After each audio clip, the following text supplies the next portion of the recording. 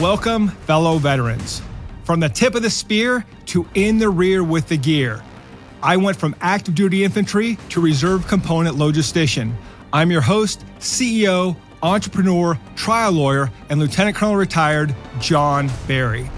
The military lessons that I learned helped me grow an 8-figure business that has maintained consistent annual double-digit growth, landing on the Inc. 5000 list of fastest growing companies in America every year for the past 7 years, and has allowed me to continue to serve America's heroes.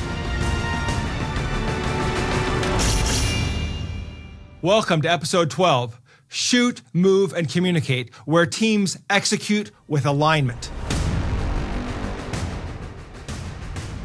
Shoot, move, and communicate. We cannot execute the complex until we master the simple.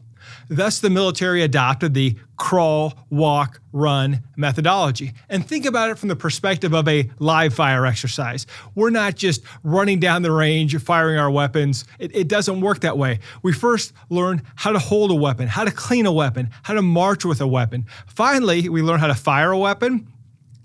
And then once we qualify on our weapons, we learn how to use them in our IMT, our individual movement techniques. And pretty soon we start doing buddy rushes and then entire team movements with weapons. And eventually we get to the live fire exercise. And we can shoot, we can move, and we can communicate. And the most difficult part of it is the communication part, right? Especially when your ears are ringing from the live fire and you can't hear very well, there's smoke, you're out of breath. Communicating can be very difficult. And so we use hand and arm signals and other ways to communicate with our team members. And a lot of times it still doesn't work, right? In the after action review, we get together and it turns out that someone didn't understand a command and the whole thing fell apart. Life is like that. Business is like that. Communication is one of the most difficult skills to master. My platoon sergeant would say, show, don't tell. But the truth is we need to both show and tell. And we do that in our training with the sand tables, PowerPoint slides. Even when we walk through rehearsals, we're showing and telling at the same time. And that is one of the most effective ways to communicate. We want to make sure that people are not only listening to us, but they're seeing what we want them to see. And if we have to take time to explain it, a lot of times if you're explaining, you're losing. Just show and tell. Now, think about the live fire, go back to the live fire exercise, right? Even if you have functioning radios, you're still using star clusters, smoke, chem lights, and the communication in the fog of war, even when all these communication devices are working, still gets messed up. And the communication skills, right? They have to be honed before the fight. We have to be able to communicate as a team, understand how our team members communicate best. Communication skills must be honed prior to the fight. In the business world, it's no different. In times of high stress, the message gets muddled. And as my platoon sergeant would say, tell them what you're going to say, tell them, then tell them what you just said. And then stomp your foot for the most important parts. Stomp your foot to tell them the answer, right? You probably had that military class where the instructor would stop, pause, and there'd be silence, and then they'd say something, or they would pause and stomp their foot to make sure you knew that that question was going to be on the test, and they just gave you the answer. Now, if we can shoot, move, and communicate as a team, we win. However, when we fail to synchronize individual tasks, and we're not doing the blocking and tackling well, everything falls apart. Communication falls apart. And so we think about just the basic soldiering skills that we learned. That's what wins wars, right? It's not all the fancy strategy. It is just doing the basics right. Shoot, move, and communicate. And as leaders, we must ensure that our team is trained. But why is it that trained teams still fail? And it usually comes from the communication. And let me just move from the field to the boardroom, right? It seems to me, and I've noticed this, that when you get a more senior team, the senior individuals on the team generally resist change, whereas the inexperienced, more youthful team members seem to say yes to everything. And they have this youthful exuberance that they're just going to do it. They're going to get it done. And of course, the senior leaders sit back and say, yeah, but I'm not so sure we should do this, right? And so there's always this stress, this conflict, but it's a healthy conflict where you have tension between someone who wants to run at 100 miles an hour and someone who wants to go slow and make sure we don't do something stupid. Having a team of yes men is dangerous, right? If you're in an echo chamber of your own voice, you've got a problem because you're not getting enough feedback. You're not getting enough alternative creative solutions. And so you're stuck with your own voice. And that's one of the perils of an organization where people don't speak up. You have to have a culture that is safe enough to allow people to present new ideas without repercussion, but more importantly, to disagree with you as a leader. And great leaders master the art of soliciting ideas and feedback. The loudest voice should not always be the voice that carries the vote. In other words, you as the leader are usually the loudest voice in the room. You're probably the most passionate. But I don't want my conviction to sway someone, right? If it's only my conviction and rather than my logic or my reasoning or data, we've got a problem because we're making a decision as a group based on one person's perspective. And so as a leader, I encourage all subordinate team members to challenge my thinking, to challenge what I say. And look, we're a meritocracy, which means the best ideas win. Sometimes I'm wrong, right? But as a leader, I need to communicate that that's okay. And I just can't say, hey, it's okay to disagree with me, and then just rip people apart with a knife hand during meetings, which, I do sometimes. I have to be able to sit back and say, okay, thank you for your feedback. And sometimes it's good, sometimes it's not. But the dangerous position I put myself in when I become hyper-aggressive about pushing my agenda and not listening and not really communicating with the team is that I know that my staff, it's kind of like a division staff, right? You know that the G6 knows way more about commo than the division commander is ever going to know, right? G2 is going to know way more about intel than division commander is ever going to know. So the commander needs to listen to the team, especially in their areas of expertise. And if we want to get their best thinking, we have to get them to communicate with us. And so I know that if I start shutting down my staff, right, and shutting down their ideas, I'm never going to get those ideas. And I'm going to fail as a leader, and I'm not going to grow as a leader because they're not going to mentor me. I mean, your mentorship comes from your subject matter experts on your team who can help you work through problems. And when you shut them down because you don't communicate that their ideas are valuable, you find yourself in a bad place. And I know some of you that served on staffs are saying, yeah, right.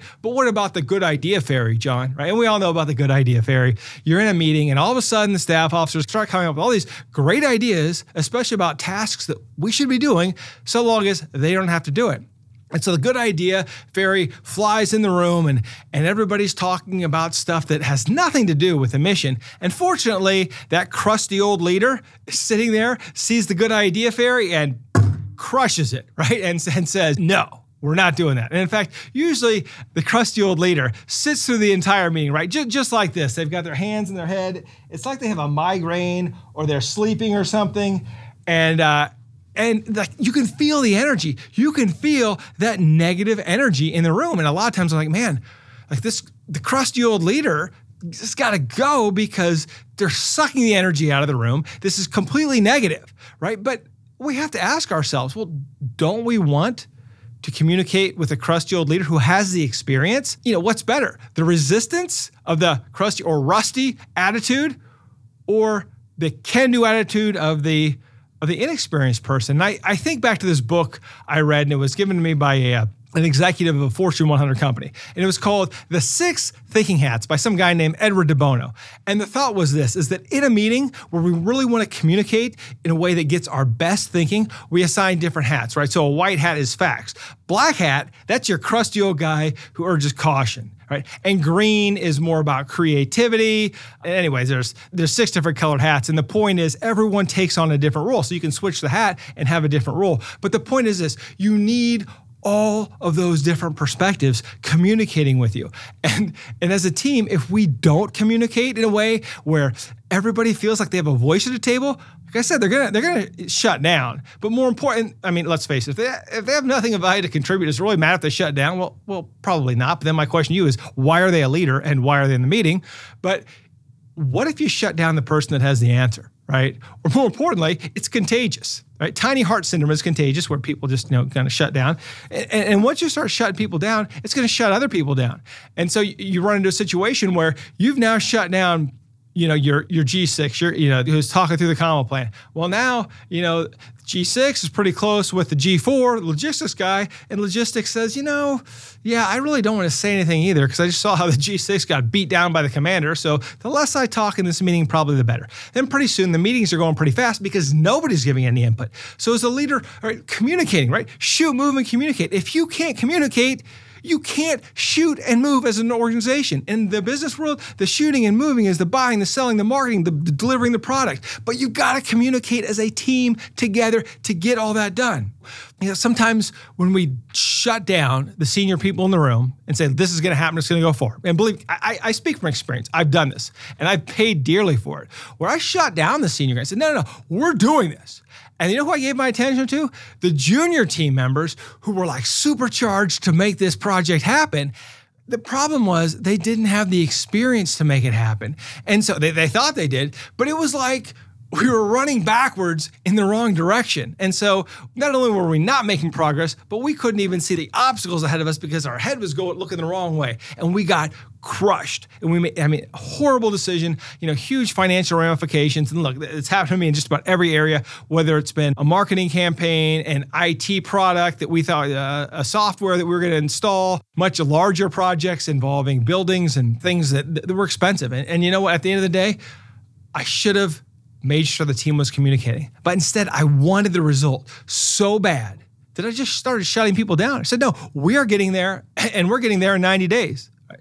And, at this point, it's like, you're either with me or against me, right? And as a leader, when you feel that way, I feel that way often, you're failing, right? Because now what you're doing is you're shutting down the communication. Those that oppose you, that minority voice that's going to oppose you, may be the smartest voice in the room. You have to understand that a business can't sustain excellence consistently in every aspect of the business. And so the natural course of business growth is that something will break, either systems or people, and you'll need a short-term fix to develop the long-term solution. And so if everything has to be excellent all the time, nothing will ever be excellent in the long term, because you won't invest in saying, you know what, we've got a great operational arm, but our finance department is substandard.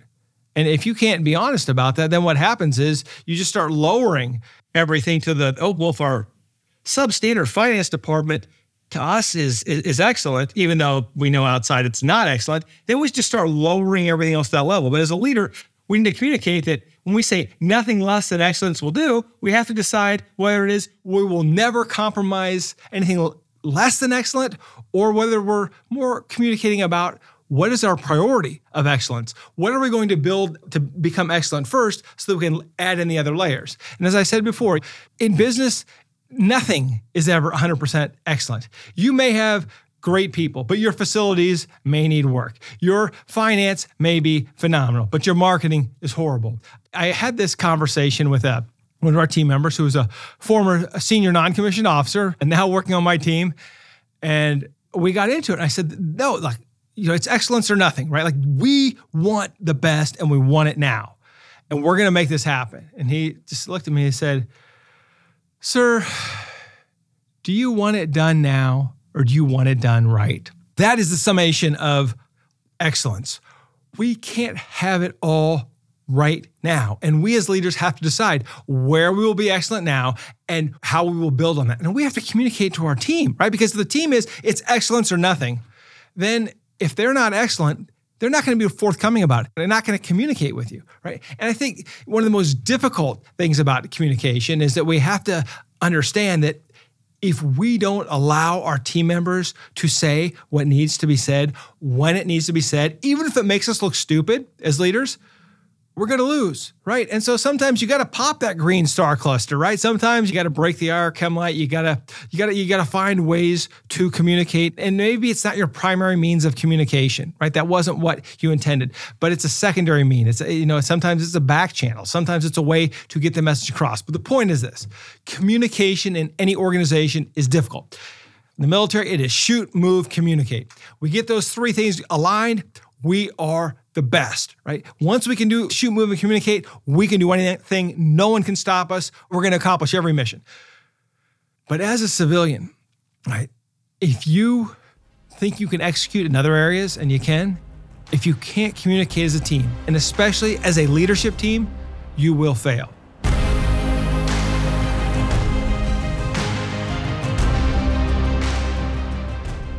After action review.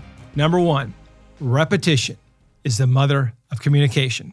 Tell them what you're going to say, tell them, then tell them what you said, and stomp your foot for the most important information. Number 2, don't just show and tell. Number 3, communication is a skill that takes time to develop. Now for the 3 down. Number 1, leaders often fail to elicit diverse thinking in meetings because they're the loudest voice in the room. Number 2, if your team does not have a member who is the brakes of the organization, you're going off the cliff. And number 3, if everyone on the team always agrees with you, you need to find some new leaders.